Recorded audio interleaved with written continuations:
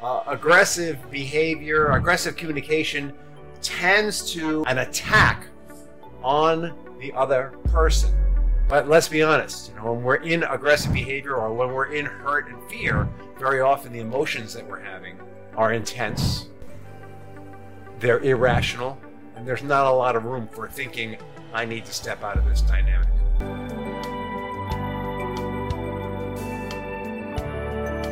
Welcome to another episode of Rich in Relationship, and today we're going to talk about the myth of don't go to bed angry. Yeah, that's right. This is a tough one for me because there's scripture that says you shouldn't go to bed angry, but I know from working with couples that sometimes it's better to go to bed angry than stay up all night kicking each other's ass, and we're going to talk about that a little more. So we're going to talk about the impact of aggressive communication and this myth that you shouldn't go to bed angry, which honestly sometimes is true, but it's not a rule for all time. And we're going to talk about what is aggressive communication? How does it impact a relationship? We're going to debunk this myth a little, and we're going to discuss why it's sometimes better to sleep on it. So aggressive communication, what is it, and how is it different from being assertive? I like to think of myself as an aggressive guy, but maybe really what I am is assertive, because aggressive implies that there's some piss and vinegar behind it, a little anger, a little edge on it. Aggressive behavior, aggressive communication tends to, in some way, shape, or form, involve an attack on the other person. Or it may be an attack on someone else that the other person perceives as an attack. In one of the previous episodes, we were talking about how, as children, if we grew up in a very aggressive households, we can have trauma, residual emotion from that baggage that gets in the way. So it might be that we're around someone who's aggressive about a topic, but we personalize it because our own trauma brings up these unresolved emotions, and the unresolved emotions gets transferred onto the aggressive person. So assertive would be when you have a point that you want to make, but you're sensitive to what the other person is experiencing. Aggressive would be where you are making your point regardless of what's going on the other side. There is a lack of empathy that goes with aggressive communication. A lack of seeing, feeling what's happening on the other side. Or it might be that you have some awareness of what's happening on the other side, but you're a little aggressive and you don't care that much, right? Either way, it means that the other person's feelings are going to be invalidated at the very least by your behavior. And the emotional effects on the receiver of that can be hurt, or fear, or they might even get angry themselves and start laying into you, or they might slip into some passive-aggressive behavior. We talked in one of the previous episodes about stonewalling as a form of passive-aggressive behavior, conscious or semi-conscious passive-aggressive behavior. This can create a negative cycle where one person is speaking aggressively, maybe even about a situation that has nothing to do with their relationship, and yet that triggers, perpetuates, and leads to hostility that goes on and on and on. In fact, many couples have this experience where they're stuck in a loop of aggressive communication, either that's directed at the other person or that's about something else where the other person feels is directed at them. And I want to be really clear about this, right? It's not just that one person is aggressive. It's that the other person in some way is hooked into that behavior, because either person could step out of that dynamic if they chose. But let's be honest, when we're in aggressive behavior or when we're in hurt and fear, very often the emotions that we're having are intense, they're irrational, and there's not a lot of room for thinking, I need to step out of this dynamic. In fact, that's exactly what happened to, we're going to call them today, Paul and Mary. Paul and Mary were married, and Paul felt frequently misunderstood and frustrated. He felt his marriage was unfair in a lot of ways. He felt he didn't understand why he had to work so hard to provide for his family, while Mary didn't work at all in his mind. She stayed home with the kids, but it wasn't just that she stayed home with the kids, it's that she stayed home with the kids and had a full-time nanny, and still the house was disorganized. The kids were frequently late for school. He felt that Mary was not really present for the kids, and in his own mind, she wasn't present for him. And so what this brought up was a lot of aggressive communication. And Paul was not by aggressive communication, Paul was not a yeller or a screamer, but he had this constant cauldron of anger kind of bubbling in there that, and he thought, well, I have it under control so nobody notices. But let me tell you something. Even when our anger doesn't come out as loudness, anyone who knows us knows what we're feeling. Kids may not have words for what Paul is feeling, but his kids knew he was feeling something that was not love, right? They knew what love was. They knew that Daddy was unhappy about something, and that they sensed the tension between Paul and Mary. And Mary was openly angry with Paul. Why are you always criticizing me? Why are you always trying to control me? Why are you always trying to fix me? What are you doing this for? Right? So the tension was tangible. And they frequently went to bed angry, and they frequently tried to go to bed without going to bed angry. So, Mary came from a family where the law was don't go to bed angry, and she would try and fix it with Paul. And they would be up till 2, 3 in the morning, and it would just get louder and worse and louder and worse. Mary would get louder and worse. Paul would just get more shut down in his denial. He was very controlled about his anger. No, it's not that, Mary. No, it's not that. No. And it would go on for hours and hours. And then they would wake up in the morning exhausted and pick up right where they left off. Right? So the rule of don't go to bed angry does not mean that you stay up fighting all night.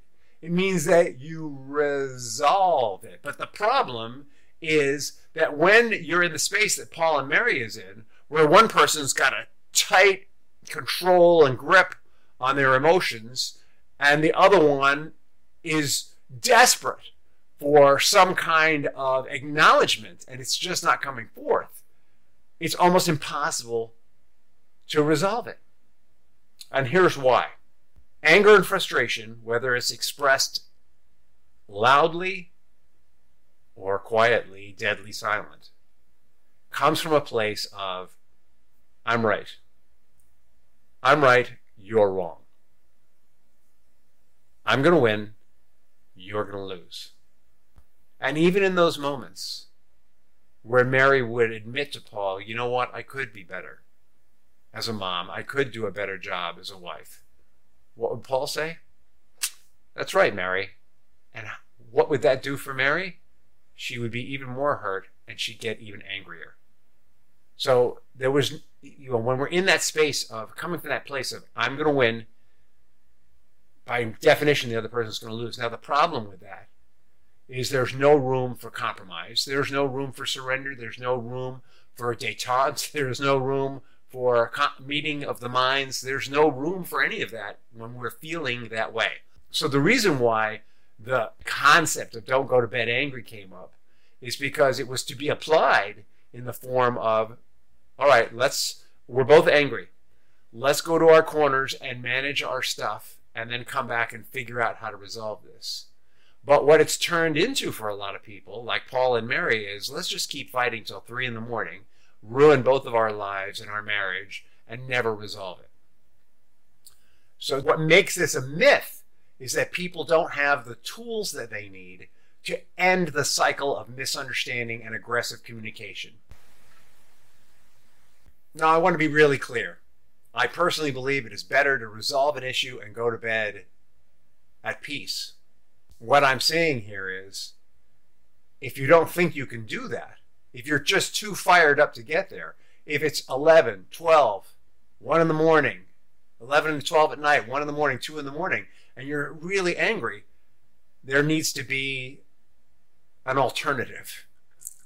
And the alternative would be something like this.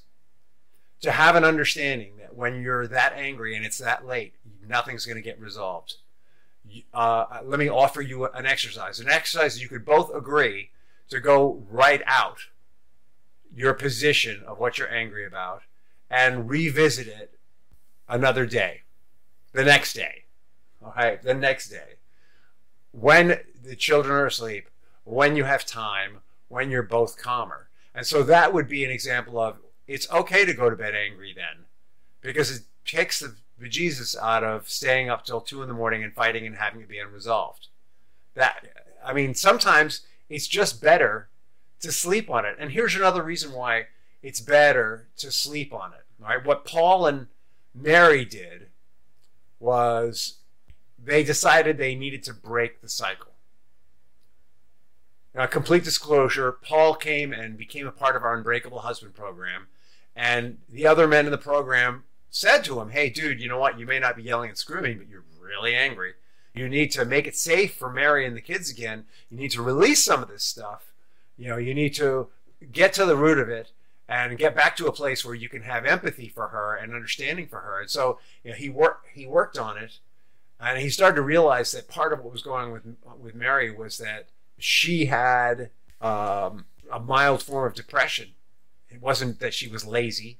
It wasn't that she was riding his coattails. It wasn't that she was stupid, because she certainly wasn't that. It was that she had a mild form of depression, and he realized that he needed to help her, right? And so what the strategy he came up with the other men was that he was going to break this cycle first by, if they started fighting late at night, he was just going to stop. He was going to say, hey, Mary, I'm sorry, I'm angry. I get it, I'm angry. I know I'm not yelling and screaming, but I'm angry, and I'm going to handle it. And I'd like to go talk about this with you. Let's go to the counseling and talk about it, or let's talk about it in the morning. After the kids go to school, I'm going to take some time off from work to clear this up for you. I'm really sorry, but I'm still steaming a little, but let's just go to bed, right? By holding out that olive branch to her, saying, I'm still angry, but let's just go to bed, she was able to say, okay, I'm still angry, but let's go to bed too. All right, so what he actually did was he de-escalated and went to bed. He didn't stop being angry. He de-escalated, right? And they both go to bed. And so they broke that cycle of fighting till 1, 2 in the morning and never having it resolved, and the alternative cycle of, I'm going to just stop talking to you and sleep with my back to you. And they found a middle solution, which was, I'm not in a state where I can talk about this. I need to go deal with my anger. And, there's a lot of ways. Let's talk about dealing with anger. Truthfully, when we're in that space of, I'm right and you're wrong, I'm going to win and you're going to lose, there's a lot of adrenaline involved. That means that we need to go work it out physically, maybe take a walk or a run or hit a heavy bag or clean a closet or something physical. We need to maybe talk about it with another person, or pray or meditate or practice mindfulness. All these things are ways to address that anger. And we need to do something physical and emotional mindful, right? So the emotional mindful part resets the part of our brain that's aggressive. The exercise helps take some of the adrenaline and chemicals out of our body, and the talking to another person or your higher power or whatever you got going on, that's going to help us to sort it out. So there's the physical component, there's the brain, and then there's actually sorting out the emotions. And once you've got those three things in place, you are now in a place to talk about it. And so sometimes it's better to go to bed and allow a cooling off period, because it takes time to work it out of your body. It takes time to get your mindset straight. It takes time to talk about it with another person. It takes time. These all take time. right? And that's why, even though it's better to not go to bed angry, right, we can't always do it, especially if the fight starts at 10 o'clock at night. It's really important, if this is something that's going on for you and you identify with this, and I'm sure some of you do, because I don't know a man that I've worked with or a couple that I've worked with that hasn't had this going on. It's really important that both of you get on the same page about this first. Like when you're not having a fight, talk about, hey, I want to talk about what to do when we're angry. Right? So this is how the conversation goes. If you're a man or a woman. Honey, I've noticed that when I get angry, it's really hard for me to come off my ledge. And I've noticed that sometimes we go to bed mad and we don't resolve the problem. Or even worse, we stay up till 2 in the morning, 3 in the morning fighting like cats and dogs. And it reflects badly on us with the neighbors and it keeps the kids up and it's bad. So I'd like us to have an understanding about this. That when we're in this level of aggressive communication, that we're just going to stop, go to our corners, and deal with our physical states, deal with our brain, get out of our amygdala into a part of our brain that can think again, and talk to someone about it so that we can reset and have a reasonable, rational conversation about it. So the first part would be to have an understanding about how you're going to handle late night triggers. And that might creep into other areas of your life. You might want to have understandings about name calling and insulting and belittling. If those things tend to come up when we're in that state, there should be no name calling, no insulting, and no belittling. No emotional bullying of any kind. If any of those things are coming up, that should be immediate timeout. Right? By the way, you don't have to make the other person agree to that. If that's coming at you, you can simply set a boundary for yourself. Look at one of the previous episodes on the difference between stonewalling and boundaries. You can simply set a boundary for yourself that I'm not going to hang out for this. And it is vital that if you check out, that you say, I'm reacting in a way that's not positive right now. I'm going to come back and talk to you about this when I'm calmer, and I hope you'll be calmer too. What you don't want to say is, how dare you effing call me that name, you piece of blah, blah, blah. Because then you're slipping into the same trap, right? The trick is to have a set boundary, almost a speech that you use again and again and again for those situations, right? And that's going to give you the opportunity to reflect. That's going to give you the opportunity to cool off. That's going to give you the opportunity to prepare for a more constructive conversation the next day or the next week or whatever you need to do. All right, so just to recap, it is sadly normal and natural for couples to have aggressive communication. Let me throw in some aggressive communication I didn't even talk about. Those little cynical, sarcastic, biting remarks, that's aggressive communication. Right? And particularly when it's about the other person or even about yourself. Just notice where that's coming out. The knife that we turn on others is often a knife we turn on ourselves internally. So the chances are, if you are talking to your partner in a way that belittles them, you probably have an internal dialogue about yourself that isn't any different. And vice versa, by the way. Meet them with empathy. If they are critical of you, the chances are their internal dialogue is immensely critical. And you can meet that with empathy, right? As someone who's been there. Do not allow those aggressive communications to become something that's going to go till 2 in the morning or 3 in the morning just because you refuse to go to bed angry. Instead, be willing when the hour is late and there's not much attention left to say, I need to take some time out to look at this. I accept that I am behaving in a way that's irrational, and I encourage you to do the same. Right? And then you can go to bed and revisit it the next day. In fact, I would say I encourage you to do the same. I will be happy to revisit this with you tomorrow at 3 p.m. when the kids are not here or whatever, right? Because you want to resolve it. You don't want to just... The reason why we're not supposed to go to bed angry is we're supposed to resolve the problem and start the next day fresh. But if we can't start the next day fresh, we still need to resolve the problem. Hey, and another reason to do it this way would be sometimes our unconscious mind will process situations when we're asleep in a way that our conscious mind can't. So if you do rely on this kind of strategy, note your dreams, right? And don't go overboard interpreting them. Like sometimes we'll come out of a night like that and go, oh my God, I had this dream that I was with Mrs. Wright and she had brown hair and was 6'2" and you're blonde and 5'3". Clearly this is the end of our marriage. No, dreams tend to be more symbolic, not quite that blunt. So note your dreams, but be careful how you interpret them. Just note most important, note the emotion of the dreams. All right, so we're not going to go to bed raging, and we're not going to rage till 2 in the morning. We're going to do our best to get into a state where we can resolve the aggressive communications. And the way we do that is to get the feeling out of our body, to practice some mindfulness meditation or prayer to reset our brain itself, and to talk to someone else so that we can sort those feelings out. So that when we come back to the table, we have what? Perspective. And from a place of perspective, we can have caring communication, empathetic communication, maybe practice the Unbreakable Husband interview process, whatever. And when you do those things, your relationship will progress. When we are in that place of aggressive communication, we are advancing ourselves at the expense of the relationship. When we practice this principle around aggressive communication that we're talking about, we're advancing the relationship and diminishing our ego.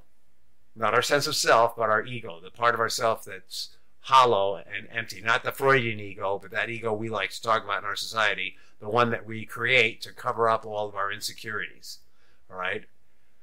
Listen, just so you know, heads up, if you're a man or you know a man who is in a tough marriage and wants to save it, the next 10 months we are doing a series of live challenges, 3 and 5 day events, free, with interaction, opportunities to ask Q&A, ask questions and get answers. And it's part of our mission to save 10,000 marriages in the coming, let's call it 10,000 marriages in the next 10 years. I love the way that sounds. 10,000, 10 and 10. That's where we're going, folks. And so please check them out on our website, richinrelationship.com. Please share this podcast with friends and family who might benefit from it. Subscribe to the podcast and leave a review. Direct message me whatever you need. You can find us on Instagram, LinkedIn, Facebook, TikTok, Pinterest, and look forward. We do these every couple of days. I think we do them on Tuesday and Saturday. We do a podcast. One is on a topic and one is an interview. And we look forward to seeing you at the next episode of Rich in Relationship.